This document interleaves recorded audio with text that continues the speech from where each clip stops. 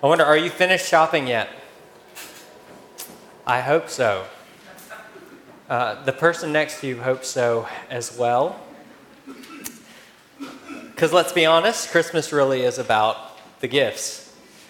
I mean, the parties I could do without. And the food, not so much.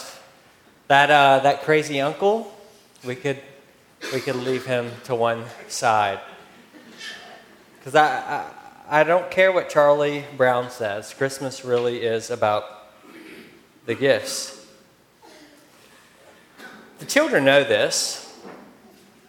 In his book, The Pastor as Minor Poet, Craig Barnes writes, "I have never had a child come to me to talk about the stress of the holidays. They aren't worried about making it to all the parties, buying the perfect presents, maxing out their credit cards and travel plans. As every child knows, the only stress of Christmas is how we can possibly wait for it to arrive, the day when we receive so much." So what are you hoping for this year? Well, I bet I know what you were probably not hoping for. You were not hoping to wake up on December 5th to unbreathable air. You were not hoping to wake up on December 8th to raining ash. You were not hoping for one sleepless night after another as the fire grew closer to home and emergency alerts grew in frequency. You were not hoping for canceled classes, shut down businesses, or days of entertaining energetic children who were trapped inside homes that had somehow become maximum security prisons. And even then, you were not hoping to have to evacuate your home or to drain your savings on hotel and restaurant bills. You were not hoping to trade in National Lampoons for KETY or Clark Griswold for John Palminteri. And no one was hoping to lose their home, as happened to not one but two of my students. No one was hoping to lose their home for Christmas. I mean, bad things, they're not supposed to happen at Christmas, are they? I mean, Christmas is supposed to be that time when the police stop writing tickets and when the creditors take a day and when your boss doesn't task you with an urgent assignment, unless, of course, you work for a church. And if anyone was going to observe the sacred season, you would think that it would be above anyone else, God, right? You would think that God wouldn't let bad things happen on Christmas. But he does. It's been that way from the outset when Mary and Joseph know what it's like to have to evacuate their homes due to unrest at Christmas. We associate ease with God's favor and difficulty with his opposition. Surely God's plan would not involve an uncomfortable journey in Mary's 9th month. If God were for her, at least she could expect a decent room to deliver her baby in. Could he possibly care about them and allow for that? Why did God do this? Does he not care about them? It's an important question.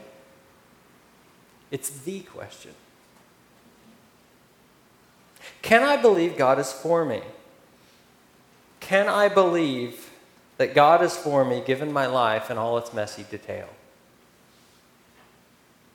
In Romans 8:31, the Apostle Paul writes, "If God is for us, who can be against us?" You see, Paul knows that if you only knew that God was for you, then things would be okay. If we could only know that God was for us, that he was absolutely for us, well, then we could face what came our way. We could have joy in the midst of suffering, confidence in the midst of adversity, peace in the storms of chaos. We could rest and breathe easy in the midst of fire. If only we knew that God was for us. And if God was for us, how could we even tell? Well, Paul goes on in the next verse. He who did not spare his own son, but gave him up for us all, how will he not also with him graciously give us all things? He who did not spare his own son. And it's worth thinking for a moment of what the son was not spared of. He was not spared.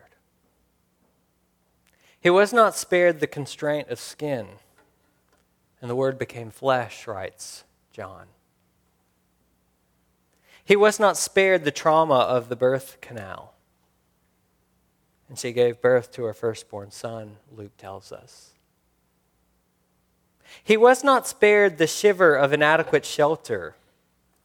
She wrapped him in swaddling cloths and laid him in a manger. Our God contracted to a span and comprehensively made man. He was not spared a refugee's household as he was hunted and the innocents around him were slaughtered. He was not spared a dissuading family, the weathering of manual labor, or the instability of homelessness. He was not spared physical exhaustion, hunger, thirst. He was not spared the grief of losing his best friend or being disowned by another. He was not spared isolation, loneliness, or even unfulfilled sexual desire. He was not spared the heartbreak of betrayal, the injustice of a rigged court, the defamation of human spittle. He was not spared. He was not spared loud cries and tears, sleepless nights, unanswered prayers, pleading, "Father, remove this cup from me." He was not spared. He was not spared terror, torture, abuse. He was not spared the agony of the nails, the vulnerability of nakedness, or the shame of the cross. He was not spared. He was not spared the weight of God's gavel, the guilty verdict, the sentence of death. He was not spared the first death, the termination of physical life, the loss of embodied reality. He was not spared the second death, the loss of spiritual life and the awful weight of sin, the infliction of the wrath and curse of God. He was not spared. He was not spared that you and I might be spared. Spared the penal properties of sin.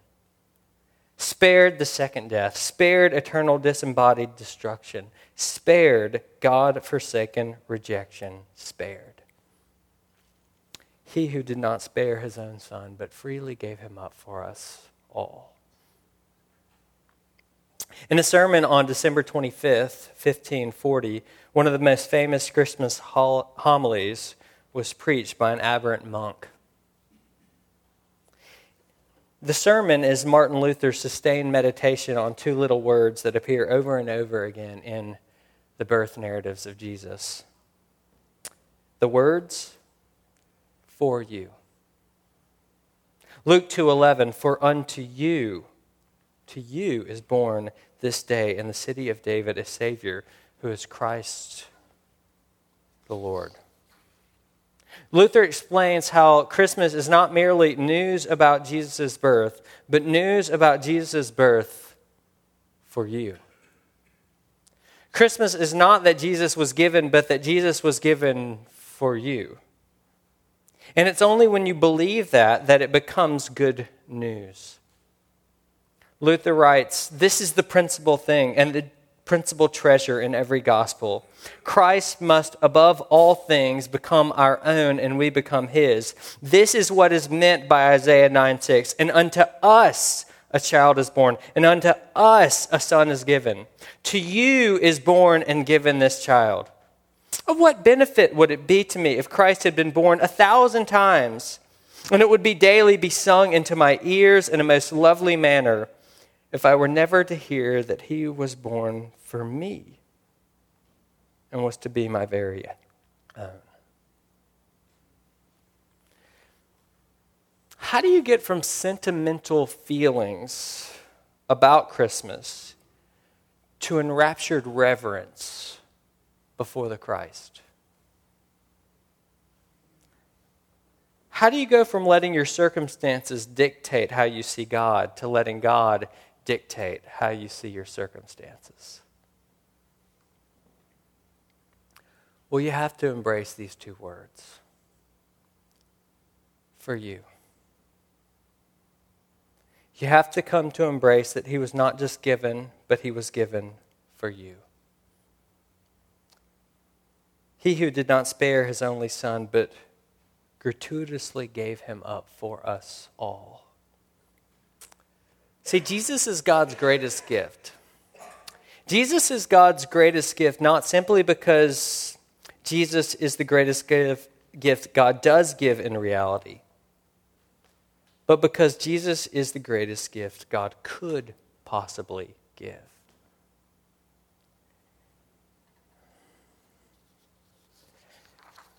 Jesus is the radiance of the glory of God, the exact imprint of his nature.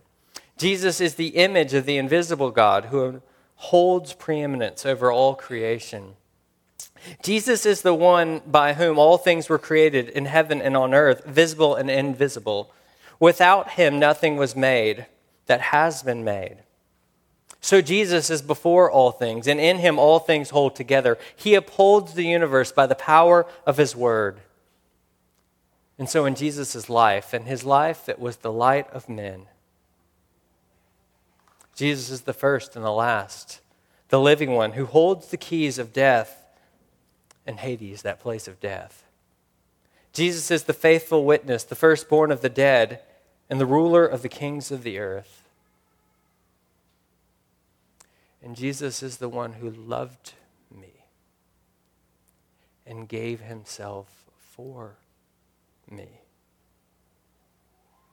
And he has freed us by his blood and made us a kingdom, priest to his God and Father. And Jesus is the one who is able to keep us from stumbling and to present us blameless before the presence of his glory and with great joy, He's the Alpha and the Omega, who is and who was and who is to come. He is the only God, and he is our Savior, and he was not spared. God's Maker was made man, that he, the ruler of the stars, might nurse at his mother's breast, that the bread might hunger, the fountain thirst, the light sleep, the way be tired on its journey, that the truth might be accused of false witness, the teacher be beaten with whips, the fountain be suspended on wood, the foundation be suspended on wood, that strength might grow weak, that the healer might be wounded, that life might die. Augustine of Hippo. He was not spared, that you and I might be spared. See, God has given his greatest gift, the greatest gift he could possibly give. And when you realize that, then you know without a shadow of a doubt that he is withholding no good thing from you. He who did not spare his own son, but freely gave him up for us all, how will he not with him also freely give us all things? So you see, Christmas really is all about gifts, Charlie Brown. The gift of God, the gifts of God, and the gift of Jesus Christ. Will you receive that gift today for you? Born for you this day, Christ the Lord. In the name of the Father, and the Son, and the Holy Spirit. Amen.